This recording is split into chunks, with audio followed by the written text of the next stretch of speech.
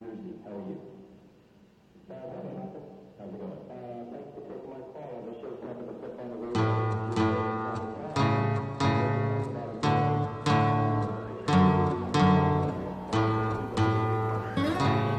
Welcome back to City on the Edge, the podcast where we tell Albuquerque and New Mexico stories. I'm Ty Bannerman.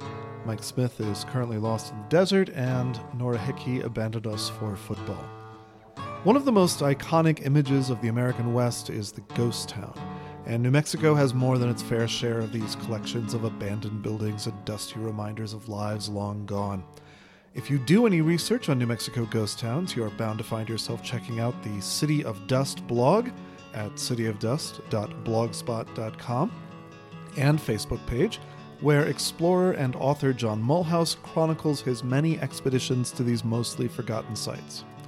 I spoke with John by phone recently and delved into where his love for ghost towns comes from, strange encounters he's had while exploring them, and his upcoming book, Abandoned New Mexico: Ghost Towns, Endangered Architecture, and Hidden History, which is due to be released in June of this year. Here's John. I saw that you've been doing this for 16 years, coming up in, it looks like August of 2020. Yeah, that'll be right. Yep. I started when I was living in Augusta, Georgia. I'd never taken a photo of anything before, but there's some incredibly old and derelict buildings in Augusta, especially back then. I was just fascinated by them. So that's really where it started, was Augusta. You know, I started in probably taking pictures in 2003, and so that was about 6 years before I got to New Mexico. I'm from Minneapolis, and I went to Georgia for graduate school. Was in Athens for a bit, Augusta, then I moved to Knoxville, Tennessee, Oakland, California. Bouncing around a lot. And it was in Augusta when this kind of passion for ghost towns started? The first, I didn't really, ghost towns per se didn't really start until I got to New Mexico. Before that, it was just old, derelict buildings, and I became fascinated by their history, just old places in general. And then when I got to New Mexico, then I realized I'd really hit the jackpot. That's where entire ghost towns kind of entered the. So how many New Mexico ghost towns do you think you've visited? Wow. I'm not sure. Ghost town is actually kind of a slippery definition because there aren't many places in New Mexico where zero people live. Acme/Fraser down by Roswell is a place where nobody lives. I think nobody lives in Ancho anymore. There was one person when I was there. I think there's nobody now. Most, quote, ghost towns do have some residents. Like Yeso, I think, maybe has a population of 4 or 6 or something. So if you count sort of semi-ghost towns, then there's a lot. I think the definition of ghost town is something like the population is significantly decreased from its peak, and the reason that the town existed is gone. So you could put Detroit in as a ghost town. Right. But if you count places like that, like even Hillsboro, New Mexico, even Pinos Altos, places like that, then yeah, it's a lot. So it's a fuzzy definition. Yeah, it's a little slippery. People actually get a little offended sometimes if you call where they live a ghost town. They say, "Hey, I live here. It's not a ghost town." Well, here's this, academic definition that make you feel better. Right. Why do you think that offends them? I don't actually know. Some people are totally okay with it, and I think some people just feel like they're being overlooked or they're being ignored or something along those lines. And there is, a larger story at work here, which is probably part of that sensitivity, which is these places are economically depressed or in decline or have been in decline for a long time, like a lot of rural United States. And so there is sort of a sensitivity, I think, in that regard, that these are places that are sort of in trouble. And some people are fine with the way things are, like they don't want many people around, right? And they're okay with that, and some people are definitely a little bit sensitive to it. Okay, so if we kind of expand our definition a little bit, like how many communities, economically depressed, lower population communities, have you documented on the City of Dust blog? I would say on the blog itself, maybe 30, probably distinct communities. Sometimes I would document just a place, like the Albuquerque Rail Yards, or the old Santa Fe State Penitentiary, or the Melvin Mills Mansion in Springer. But in terms of actual communities, places like Yeso or Taiban or Lake Valley, probably 30 or so on the blog. I've done a lot more that I just haven't been able to write up, and I haven't posted on the blog in a couple of years for a reason that we can get into, I think, at this point. We can. I haven't announced this publicly, but there will be a book forthcoming in 2020. So what is the book then? The book will be called Abandoned New Mexico, Ghost Towns, Endangered Architecture, and Hidden History. I couldn't get the publisher to allow me to shoehorn City of Dust in there, which makes sense because it's a super long subtitle. Okay, yeah, I guess so. And I couldn't have it just be Abandoned New Mexico, City of Dust, because, again, people are going to get upset about that because that's the St. James Hotel is in there, so. Oh, okay, definitely not abandoned. Definitely not abandoned. So I tried to cover everybody with ghost towns, and there is some hidden history and endangered architecture, like the Mills Mansion is in there. And when is that coming out? Hopefully, if everything, I'm working on the final edits now, which are grueling. Hopefully June 29th is the publication date. So now that you live in Nevada, are you also journeying out to check out ghost towns there?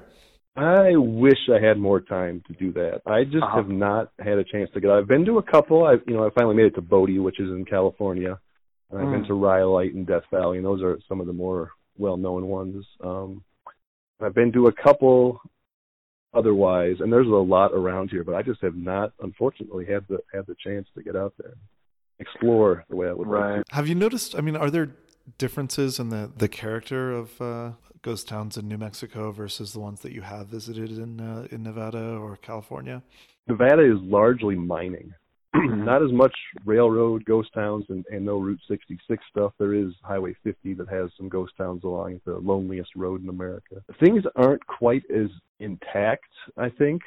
I think a lot has been lost in Nevada, and a lot has been lost in New Mexico too. But there's a little more, I don't know if activity is the word, but I think there's just more remaining in New Mexico, and it's easier to access. You can get to it off of, a lot of great stuff off Highway 60. A lot of great stuff down around Silver City. You can get to those places relatively easily. There's some tough stuff, but out here it's almost, I think 80% of the land is federal. So yeah, there's just a lot of wide open space, and you need to really. Yeah, you don't want to walk onto Area 51 either, looking for ghost towns, I suppose. Yeah, there is some of that, but a lot of it's BLM land, so it's pretty open. Yeah. So of the New Mexico ghost towns that you visited, do you have particular favorites? Yeah, some of the ones off Highway 60, like Yeso, which I've mentioned, I really like Yeso. And I think there are a couple occupied houses there, but really it's very intact. There's an old hotel, the Hotel Mesa is still there. There's the ruins of a auto garage, small school building, and that's Yeso. Yeso, yeah. I think sometimes it's called Yeso. Okay, but I think Yeso is the correct pronunciation. Hopefully. So whereabouts is that? That is near Fort Sumner. Yeah, and there's a lot around Fort Sumner as you're heading out towards Texas. Taiban is another one that's really it's great. It's got the Taiban Church. There's less intact out there, but the Taiban Church is a real gem, and it's been sort of widely photographed. So what is it about that church that makes it stand out? That's a good question. It is just one of those places. It sits on a little rise. It was built in 1908. It's totally empty. People stop and write their prayers on the walls inside. It just looks like you would expect an old Wild West church to look. And it's just some abandoned places are a little creepy. Yeah. But not there. It's just a great place to be when the sun's setting and, the wind drops and you get the clouds turning pink and purple. And I've been there a lot, and it's just a nice place to photograph. Are there any that are near Albuquerque that you enjoy going to? Some just down south. You guys did that podcast on the drones. Yeah. I haven't made it out there yet, but it definitely piqued my interest. Yeah, there's some interesting stuff. Riley, there is Contreras on the other side of the Rio Grande. There's a great old church in Santa Casia. Those are relatively close. There's some stuff to the east, like there's some interesting stuff around the Moriarty area. Mm-hmm. And then as you go west, some stuff along old Route 66 actually that's pretty interesting. Just right on the road. Yeah, right off the road. Not so much ghost towns in that sense, but more just, old relics of Route 66. Yeah. So what do you think draws you to this topic? That's another good question. People have sort of mulled this over. Actually, we've mulled this over, the psychology of these places and what draws people to them. And I wrote a little bit about this in the introduction to my book, about sort of the connection that people have to abandoned places and where that comes from. And I mean, some of it is the aesthetics, definitely. Like there is just something that's pretty incredible about old, 18th or 19th century, 20th, like the Taiban Church, like that early 20th century architecture, just sort of out there on the plains. There's just something about that that's really evocative. But then there's something else that's a little tougher to put your finger on, whether it's some kind of disenchantment with the modern world or some sort of resonance that abandoned places have for some reason. There's definitely a psychology behind it, because some people just aren't into it. Like they find it sort of creepy or lonely, and it does get lonely, but how are either of those things bad? Creepy and lonely sounds great. I certainly don't find anything bad about them. But yeah, there's definitely like I kind of grew up in the punk rock scene of the late 80s and early 90s, and I kind of actually find a parallel to that, sort of being on the margins and sort of disenchantment with the modern mainstream or whatever, disaffection, all that kind of stuff, I think might be in this sort of brew of psychology that goes with the attraction of these. So have you had any like interesting encounters or incidents while you're out there exploring these places? I haven't really had, aside from one that I'll mention in a second, I haven't really had any problems. Most people are very friendly if you know a little bit about the place you're looking at, and you can tap into a little of the history when people come to, yell at you. If you know a little something, and can ask some questions and can show that you maybe know some family names from the area or some of the history. People will actually turn around pretty quick, and they'll be like, oh, actually, that person lived over there, and this used to be a car dealership, and they'll kind of open up and start to talk. The one thing that was sort of alarming was, I guess it was probably 2013, so quite a number of years ago now, we were exploring around in Corvo, which is also a very intact ghost town. I think maybe a few people still live there, maybe 10 or something like that, off of I-40. And we went into an old church, and there was all of these women's clothes, underwear, nailed to the wall with, kind of goofy graffiti. But then all that stuff eventually got moved out of there and taken to a second location where things got kind of creepier with like these weird writings on the wall. So even creepier than the first one. Even creepier. And then KRQE actually contacted me and asked if I wanted to go out there and do a story with them on it. And so I was like, well, let's see what we can learn. And so we never really learned anything. There was a third location that someone contacted me about that was an abandoned Dairy Queen Stuckey's outside of Tucumcari, which was apparently the worst of the bunch from what I was told. And it got set on fire. It was an arson fire in early April of maybe 2013 or around there. And then there were a bunch of arson fires in the Tucumcari area that I think a police officer and I think a couple other people were convicted of. I have no connection between any of this stuff, but there was a lot going on out in that. It was just all happening right around the same time. Happening around 2014. And there's never been any resolution. I still get messages from people going through Cuervo saying, like, I went there and nothing happened, or I went there and I was super creeped out and some car followed me down the road or something. So, it never resolved, no. And, people say, well, you must find that kind of stuff all the time. Like, no. Like, you never really come across stuff like that. It's definitely, for the most part, you got to be careful. I mean, you definitely, sometimes you're not sure what the property ownership situation is, and you're coming into people's communities when people do live there, and so you got to be careful. But as far as like threats and just disturbing finds, Right. luckily not so much. That was the worst of it and kind of unique. Yeah, and that actually got the state police involved, and they did take it pretty seriously. Like, they actually showed up when we were filming and took a look around themselves, and there was some other follow-up with them that I was not a part of, so I don't actually know what the state police found. I think KRQE talked to them a little more, and Right. there was going to be, I believe, a second broadcast with some follow-up that never aired. So I don't know what happened with any of them. So there may be more to the story out there somewhere, but There may be more, but I definitely don't know it. well, has there been like kind of any historic stories that you encountered that you wouldn't have otherwise because of your interest in going out and kind of visiting these places on your own? There's actually a lot of those. Like, there is an old mercantile, the Corey Mercantile in Duran. Mm-hmm. And I just photographed that thinking, well, this is a great old stone mercantile. But I didn't realize that there was actually a robbery and a murder there that led to the last hangings in the state of New Mexico. Really?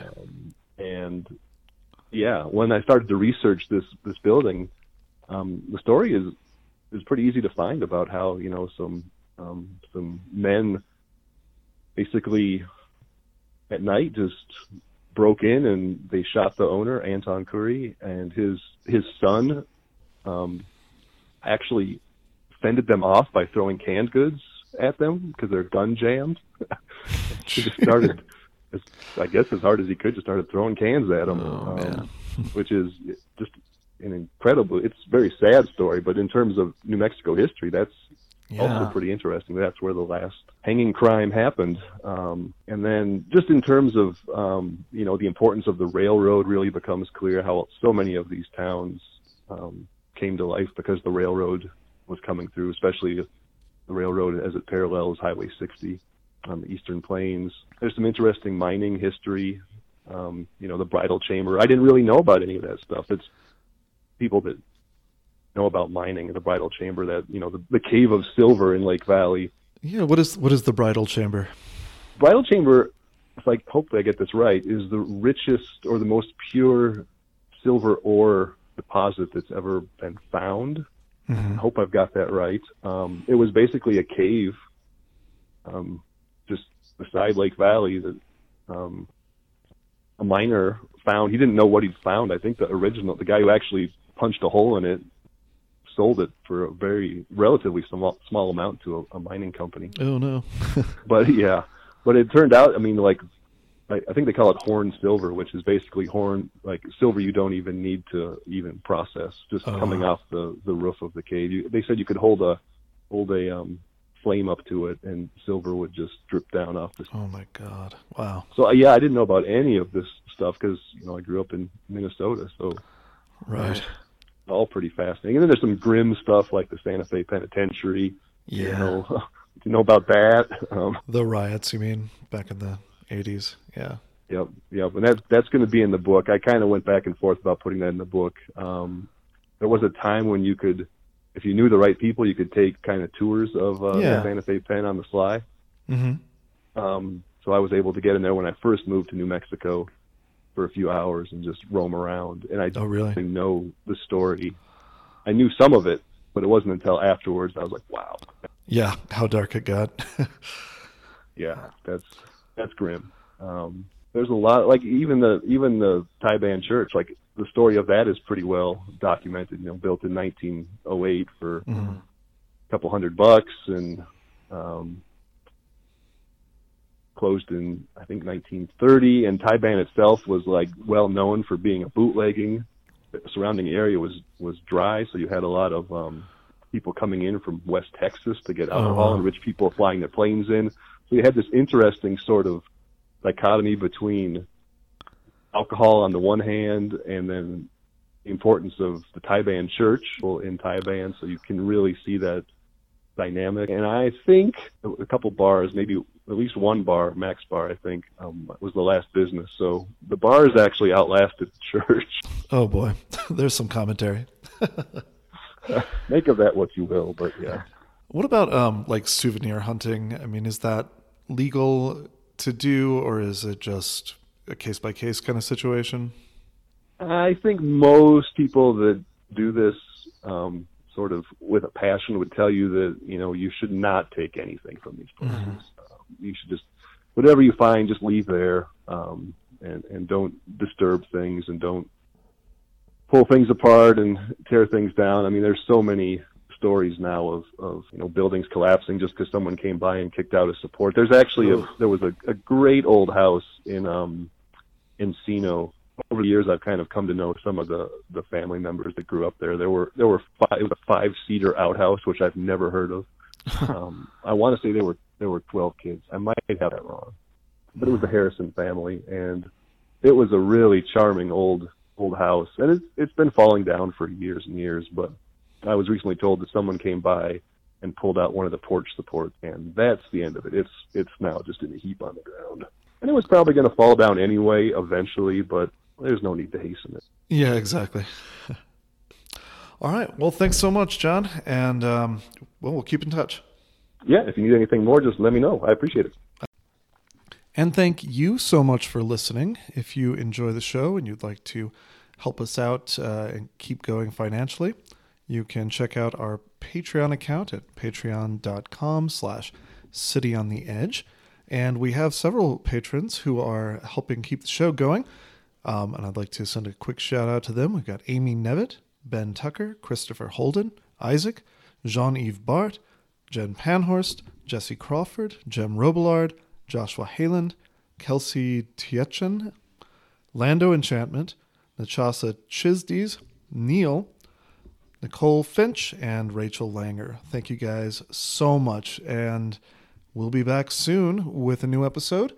And I believe this next time we're going to be talking about the town of Hagen, which we briefly mentioned in this episode.